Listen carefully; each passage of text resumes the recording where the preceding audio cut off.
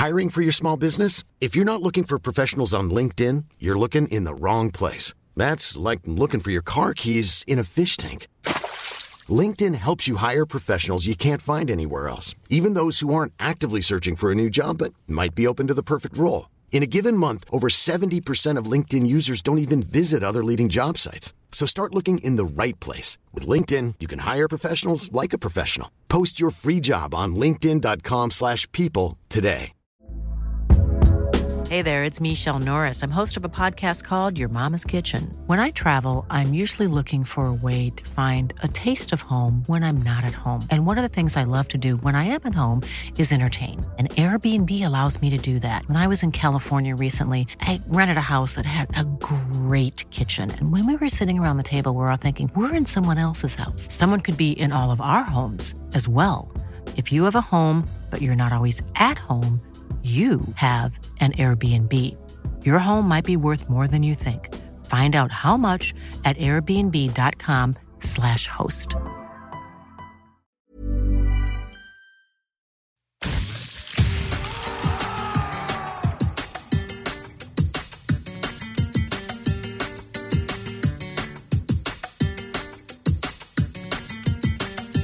Hello everybody and welcome into this episode of La Liga Lowdown. I'm Ewan McTeer, your host, and this episode is rebroadcast as it always is on Sirius XMFC 157. It's La Liga's Matchday 25 that we're recapping this time out, and what a match day this was. We knew it was going to be good because we had first versus sixth, second versus fifth, and third versus fourth. The second versus fifth game is Real Madrid against Real Sociedad, and that's actually the Monday night game, so too late for us to talk about here, but we've got lots more to cover in this episode as we'll discuss the other two big heavyweight clashes. We'll hear about Granada's fantastic week 2, we'll hear some raw emotion from a distraught Valencia side, and we'll preview the upcoming Copa del Rey semi-final second legs that are taking place in this midweek. Just by a quirk of the fixture list, the two semi-final matchups also took place in La Liga this weekend. One of them was Sevilla versus Barcelona. That was the third versus fourth game coming into this weekend. They faced off at the Sánchez-Pizjuán, where Sevilla had beaten Barcelona in the Copa just a couple of weeks ago, but this time it was Barcelona who secured the 2-0 win with one of their very best performances of the season. They were brilliant in a change formation with a back three.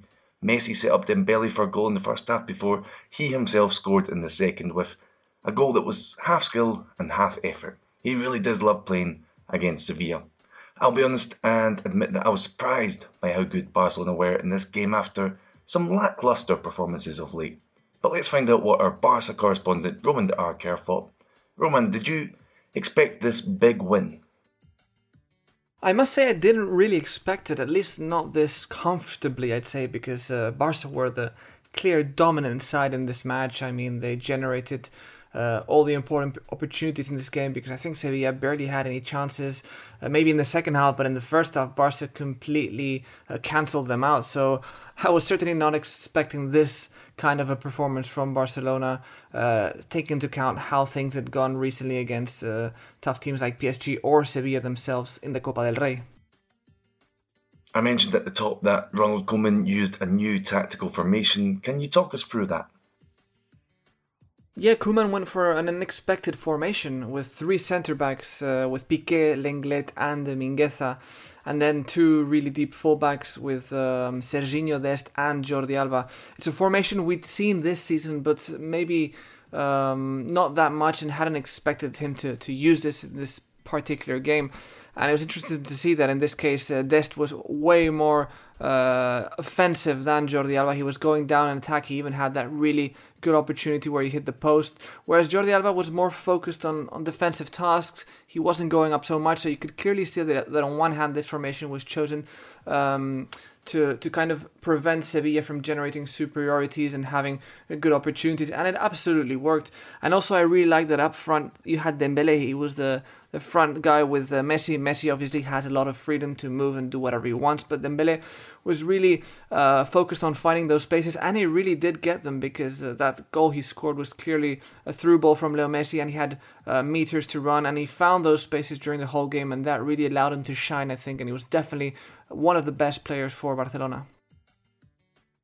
Yeah, Dembele was good, and any tactical formation is improved when you have Messi in it. He was as great as ever against Sevilla. He really loves playing against them, doesn't he?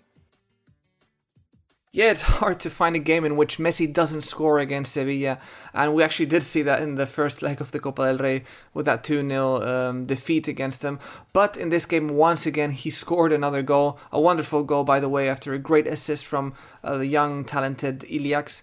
And in this case, I mean, Messi got his 38th goal against Sevilla in 41 games, so that's just an absolutely shocking stat. You know, it's amazing what this guy can do, and he was great overall. I think in line with the team in general, because looking back, I tried to think of which players were the best, and I think Dembele was great, Messi was great, Busquets was great, who's been criticized quite a lot lately, Pedri as usual, Serginho Dest was good, Frankie de Jong, etc., etc. So overall, the whole team performed really well. Yeah, there's no team Messi has scored more often against than Sevilla, which is amazing. It's not like they've been pushovers all of his career. They've been a solid side and he always turns up against them. So that was good news for Barcelona, but there was bad news as Pedri picked up a calf injury in this game. Ronald Araujo also got injured just after coming back from an injury. Roman, do you think Araujo was rushed back too soon? I mean, if the doctor said he was ready to play, I don't see why it was necessarily rushed. You know, they're the experts, they're the professionals, and they know much more than us. But of course, these things happen at the time, and let's not forget that Piqué was also on the field. He's also returning recently from a very, very bad injury, and apparently he had an agreement with Koeman not to play the whole game and to get some rest. And of course, Koeman could have brought in Umtiti, but we all know he isn't a very reliable defender at the moment, and given that Araujo was technically available, then I think it made sense, but it was just unlucky, you know, for the club overall. Hopefully it's not too bad and he'll be back soon, because Barca definitely need him. We'll see if he can make it for the Copa second leg on Wednesday. Pedri, meanwhile, is definitely out of it. Looking ahead to the second leg then, does Saturday's match tell you anything? Does it give you any clues about how the second leg will go? Doesn't really say much on how the match will go, because I think every game is a whole new experience, but it does tell me that Koeman will very likely repeat that same formation. And from what we've seen in the past this season, when he finds a formation that gets him a good result, he usually plays it a few more times at least until it stops working or whatever, and then he might decide to make some changes. So I really do think it's very likely we see that 3-5-2 again against Sevilla. But of course, Lopetegui, who's very smart, very tactical, he'll surely find ways to stop Barca from performing as they did in this game at the Sánchez Pizjuán, and he'll be looking to find those weaknesses in this formation that Koeman played. And I don't think it will be as dominating or as easy for Barcelona as we saw in this match. I think it'll be a bit harder, and scoring 2 goals plus another goal you'll need to go through unless we go to penalties won't be easy at all for Barcelona.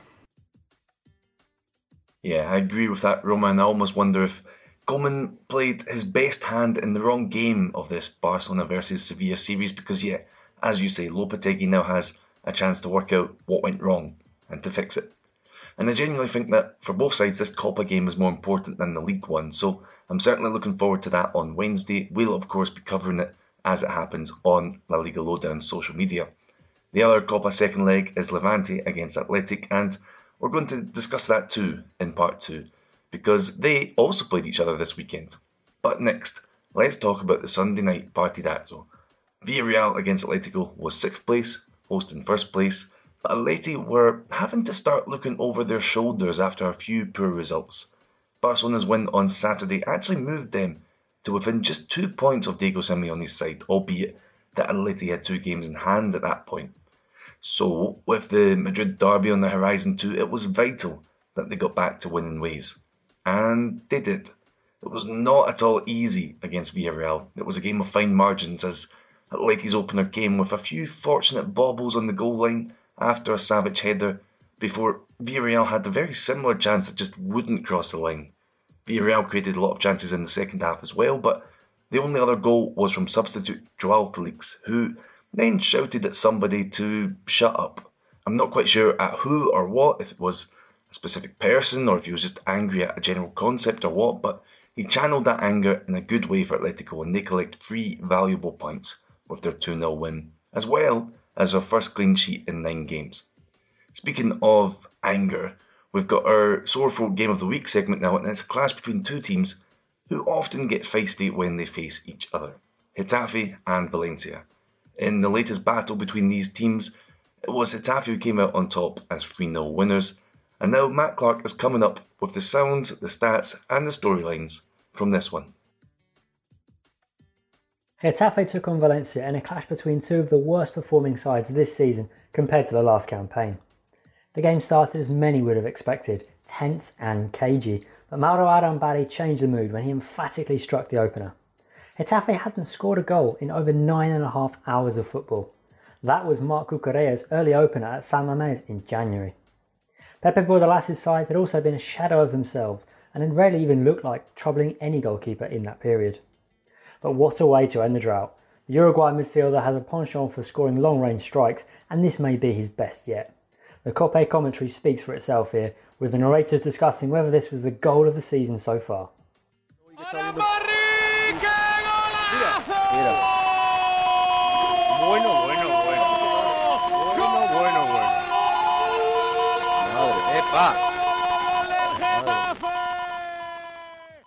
In truth, it didn't matter how the goal came, Bordalas would certainly have taken it. And things got better for his side when Mukhtar Diakabi was sent off for being the last man. Just minutes after that, Jaime Mata held off the challenge of Gabriel Paulista to fire home the second after a lovely old-fashioned flick on from Enes Unal. Late on, Carles Aleñá half-volleyed it into the net just 2 minutes after coming on to seal a big and much-needed win for Los Azulones. The celebration showed a mixture of Aleñá's elation at scoring his first goal for the club, relief with the result rubber-stamped, and a togetherness and unity among the players. As you can hear on the Copa commentary, it capped off a great night for Getafe and a hard blow for Valencia. Gol del Getafe!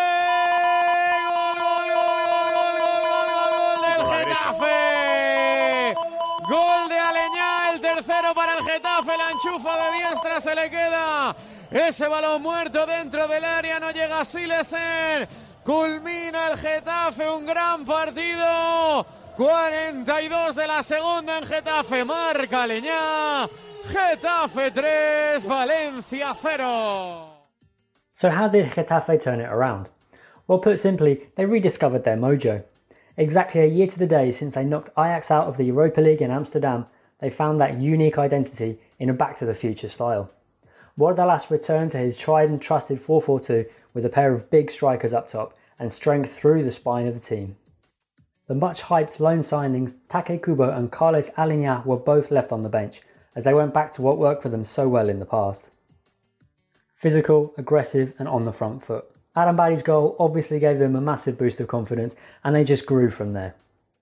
Recently there has been a growing chorus of criticism of their combative style and there have been some bad challenges recently, including one from Eric Kabako in this game that went unpunished. But for me, a lot of that criticism was blown out of proportion because they're an easy target. It's worth remembering that at their best, Getafe can mix it with anyone in Spain and it was a refreshing alternative for neutrals.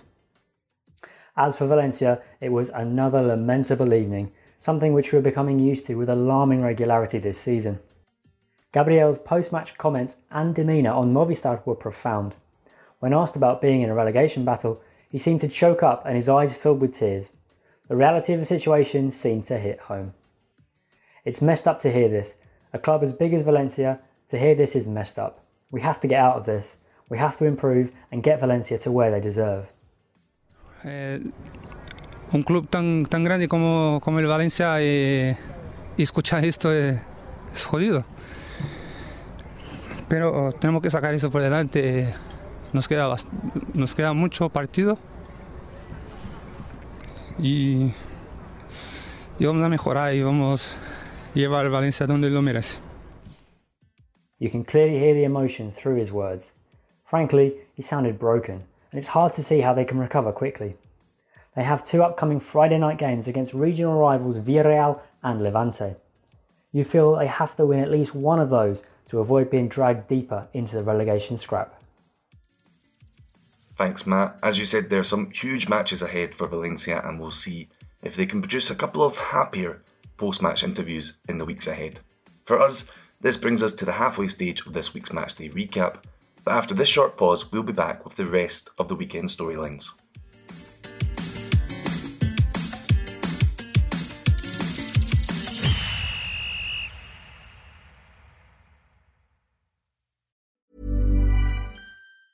Mom deserves the best, and there's no better place to shop for Mother's Day than Whole Foods Market. They're your destination for unbeatable savings, from premium gifts to show-stopping flowers and irresistible desserts. Start by saving 33% with Prime on all body care and candles. Then get a 15-stem bunch of tulips for just $9.99 each with Prime. Round out Mom's menu with festive rosé, irresistible berry chantilly cake, and more special treats. Come celebrate Mother's Day at Whole Foods Market. Hiring for your small business? If you're not looking for professionals on LinkedIn, you're looking in the wrong place. That's like looking for your car keys in a fish tank.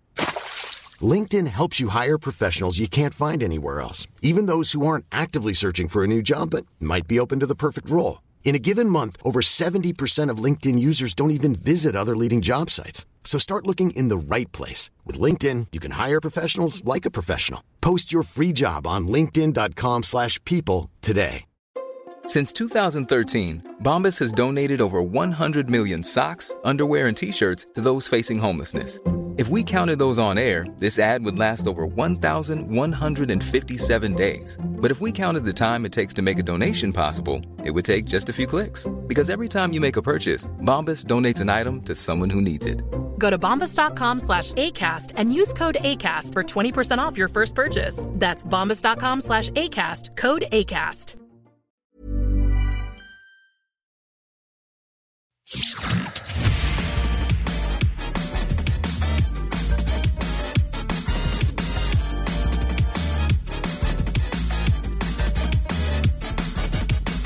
Hello everyone and welcome back to this episode of La Liga Lowdown. We're recapping Matchday 25 of the 2020-21 La Liga season, so let's talk about the first fixture of the round now. That was Levante versus Athletic on Friday night, a game that finished 1-1 with a penalty each for either side. One scored by Roger Martí, one scored by Raul Garcia. As with Sevilla versus Barcelona, this game will be repeated in midweek on Thursday night in the Copa del Rey semis, so let's bring in Athletic fan and journalist Beñat Gutierrez now to discuss the Friday game and to look ahead to the rematch. Firstly, Beñat, I've been struck by this stat, right? Athletic have had 13 games with Marcelino now, okay? They've fallen behind at some stage in 10 of these, but of those 10 matches where they trailed at some point, they've come back to win 5 of them, they've come back to draw 3 of them, and they've only lost 2 of them, the 2 against Barcelona in the league. It happened again in this game where they fought back to get a point from a losing position. So, is this ability to come back something you think Marcelino is responsible for? Marcelino has completely changed Athletic's mentality. The team was lacking of ambition during the last months of Garitano's stint as a manager, and now with Marcelino, Athletic feels like a team that will always fight back and that won't give up until the final whistle. I feel it's a normal reaction when a club changes coaches. There's some adrenaline release that makes a player grow during that process, that makes them step up. And also, if we look at Marcelino in particular, he's the kind of manager that always improves the competitiveness of the team he coaches. So yeah, I think he is responsible for that ability to come back that we've seen recently in Athletic, because he is the main responsible of this awakening for Athletic, who was an sleeping team for a long time. He's been able in a very short time, and that's remarkable, to bring back some of the main features of Athletic's identity, and always fighting till the end is one of the main characteristics that we associate with Athletic. Yeah, it's quite impressive. I guess they just need to stop conceding the first goal every week, though. Overall, analysing this league game, was 1-1 a fair result? I think it was a fair result, yes. It's always tempting to write football fan fiction, but the truth is that it was a pretty close game. Athletic probably generated more chances, but then was inaccurate. That's not bad luck. That's something that keeps happening to Athletic, that happened with Garitano, that keeps happening with Marcelino, and it's a recurrent problem for Athletic. The same for individual defensive mistakes. That has cost a lot of points during the season. So if you look at the whole game, Athletic didn't do more than Levante to deserve a victory. Mistakes on both sides have consequences. That's a lesson Athletic knows, and it's time for them to solve them. And the next game where they can try to solve this, well, it's another Levante versus Athletic. What are your expectations for the second leg in the Copa after it was 1-1 in Bilbao in the first leg? It's going to be a very different game, as Marcelino pointed out in the post-game press conference. The tie in San Mamés opens a whole bunch of scenarios, and I think the game will decide in the last 30 minutes. Probably everything will depend on small details. I feel Athletic has the necessary experience to handle such a high expectation game. I'm wondering though how Levante is going to deal with it, considering that they are not that used to play these kind of games and that this is a historic chance for them to reach a final. The situation sort of reminds me to what happened in 2015. Athletic played the semi-final against Espanyol. It was a tie in San Mamés, and then Espanyol struggled with the pressure and Athletic won by 2 in Barcelona. They reached the final. Let's see what happens this time. As an Athletic fan, which Levante players are you most concerned about? I'm not going to be very original here.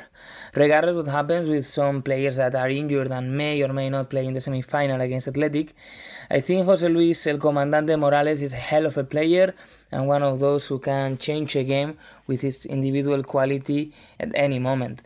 And also, Roger Martí has that killer instinct that can be so helpful on a close game. But besides individual performances, I think what makes Levante such a dangerous team is their collective effort. Paco López has done a great job, and they really deserve to enjoy this season where they have legitimate options to reach a final and also to fight for a European competition spot. Maybe this is the year when they win their first championship to go with their unofficial Copa de la España Libre. Yeah, that's a good point. They've never quite won an official major trophy, so you can imagine how motivated they'll be. Athletic, on the other hand, well, they just won the Super Cup in January, but we all know they'll want another title too. So, lastly, Benya, which Athletic players do you think can be the heroes this time around? Muniain is the key player for Athletic right now. His game has grown a lot since Marcelino's arrival, and he's going through one of the best moments of his career.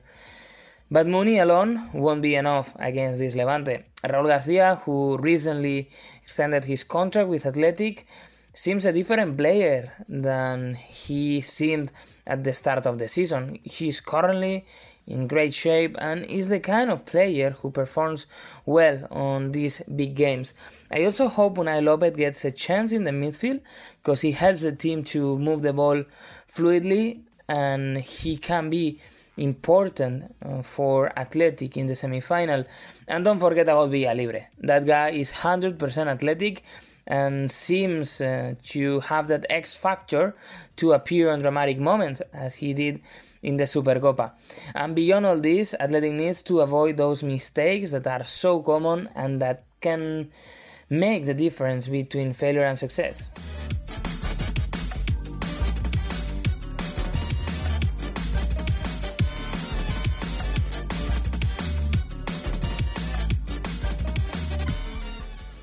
So let's move on to talk about a few of the other games we had this weekend. Sunday was Andalusia Day and we had an Andalusian derby to celebrate it between Cadiz and Betis. Overall, not too much happened, I'll be honest, but Wyoming got his first league goal of the season 6 minutes from time to earn a very narrow 1-0 win for Betis, one that moves them into the European qualification spots. So a pretty good Andalusia Day for them. It was also a great Andalusia Day for Granada as they overcame Elche 2-1. Domingos Quina, who only scores golazos, opened the scoring. Lucas Boya equalised for Elche, but Antonio Puertas came up with the 2-1 winner late on to cap off a really special week for Granada. Because When Granada fans look back on this week several years from now, they're not going to remember this Elche game, no. What they'll remember is how they dumped Napoli out of the Europa League last Thursday night, taking a 2-0 lead with them to Naples and going through with the 2-1 loss on the night. There's been a lot of talk about La Liga teams struggling in Europe, but this was a really exceptional result that I think just proves how much La Liga's middle class has improved since the new TV deal came in. So let's reflect on this historic Granada achievement a little with fan Heath Chesters. Here's a mini report from Heath on what it was like to be a Granada fan last Thursday night. After their superb 2-0 victory at Nueva Los Carmenes in the first leg, Granada had every reason to be confident ahead of the second leg. Nevertheless, this was always going to be another titanic struggle for the Andalusian outfit. Not only was this humble team travelling to Naples and the Diego Armando Maradona Stadium, this was also going to be the 40th game of the season, which has utterly stretched the squad to its very limits. Even before travelling to Italy, at least 10 members of the squad were either out of action or doubtful, yet everyone made the journey, accompanied by club staff to cheer them on in the absence of any visiting supporters. Right before kick-off, Darwin Matches was injured in the warm-up and had to be replaced in the starting 11, with options already threadbare due to these various injury problems. Once again, manager Diego Martinez was forced to shuffle his pack with last-minute changes, and they undoubtedly meant that the pre-match playbook was thrown out the window. Within just 3 minutes of the game starting, Zielinski fired Napoli ahead. This was always going to be part of the script, as Granada never do anything the easy way. However, when the 25th minute arrived and Dimitri Fulquier floated in a perfectly weighted cross from the right flank, Angel Montoro was there in the area, rising like a salmon to head Granada level on the night. Montoro was joined by Antonio Puertas, both players kissing the badge as they wheeled away in celebration. That crucial away goal meant everything.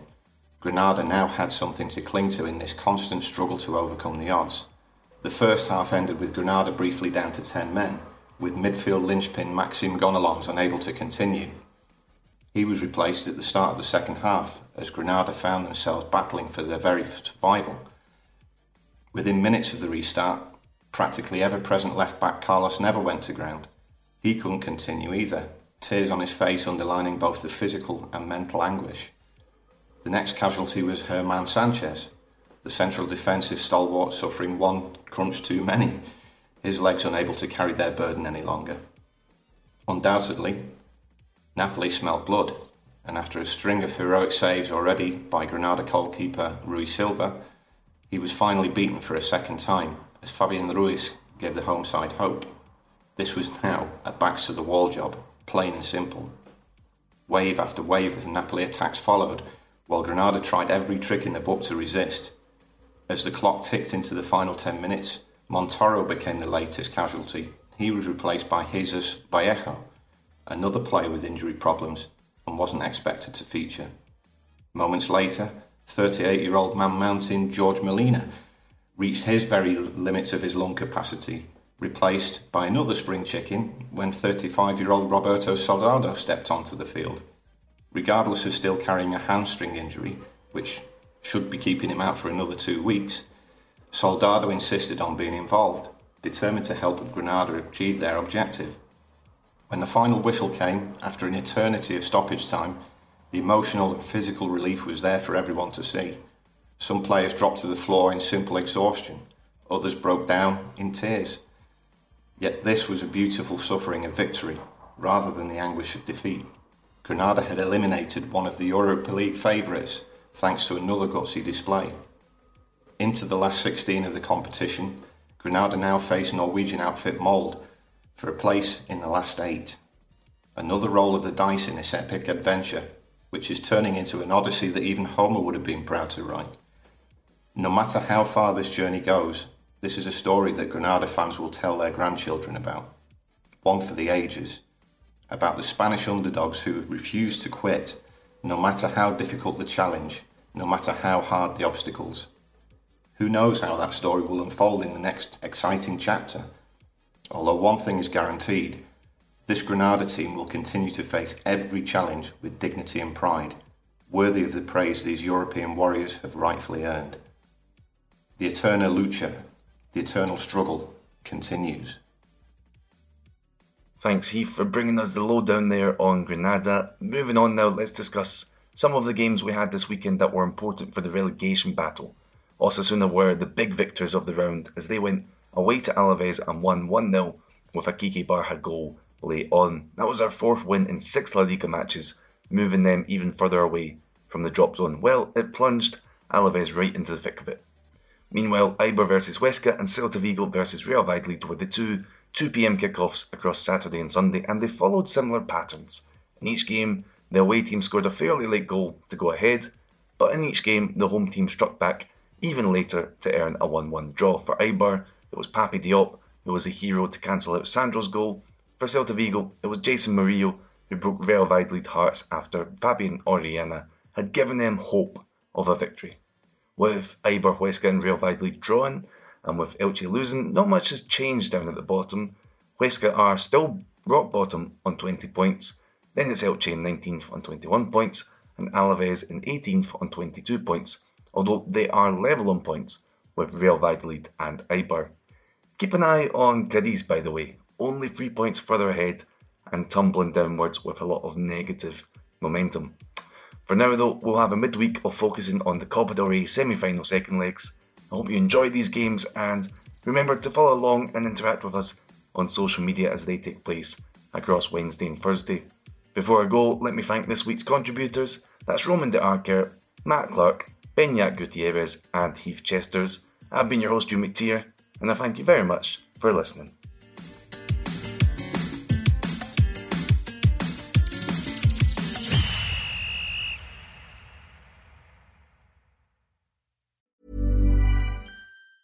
Mom deserves the best, and there's no better place to shop for Mother's Day than Whole Foods Market. They're your destination for unbeatable savings, from premium gifts to show-stopping flowers and irresistible desserts. Start by saving 33% with Prime on all body care and candles. Then get a 15-stem bunch of tulips for just $9.99 each with Prime. Round out Mom's menu with festive rosé, irresistible berry chantilly cake, and more special treats. Come celebrate Mother's Day at Whole Foods Market.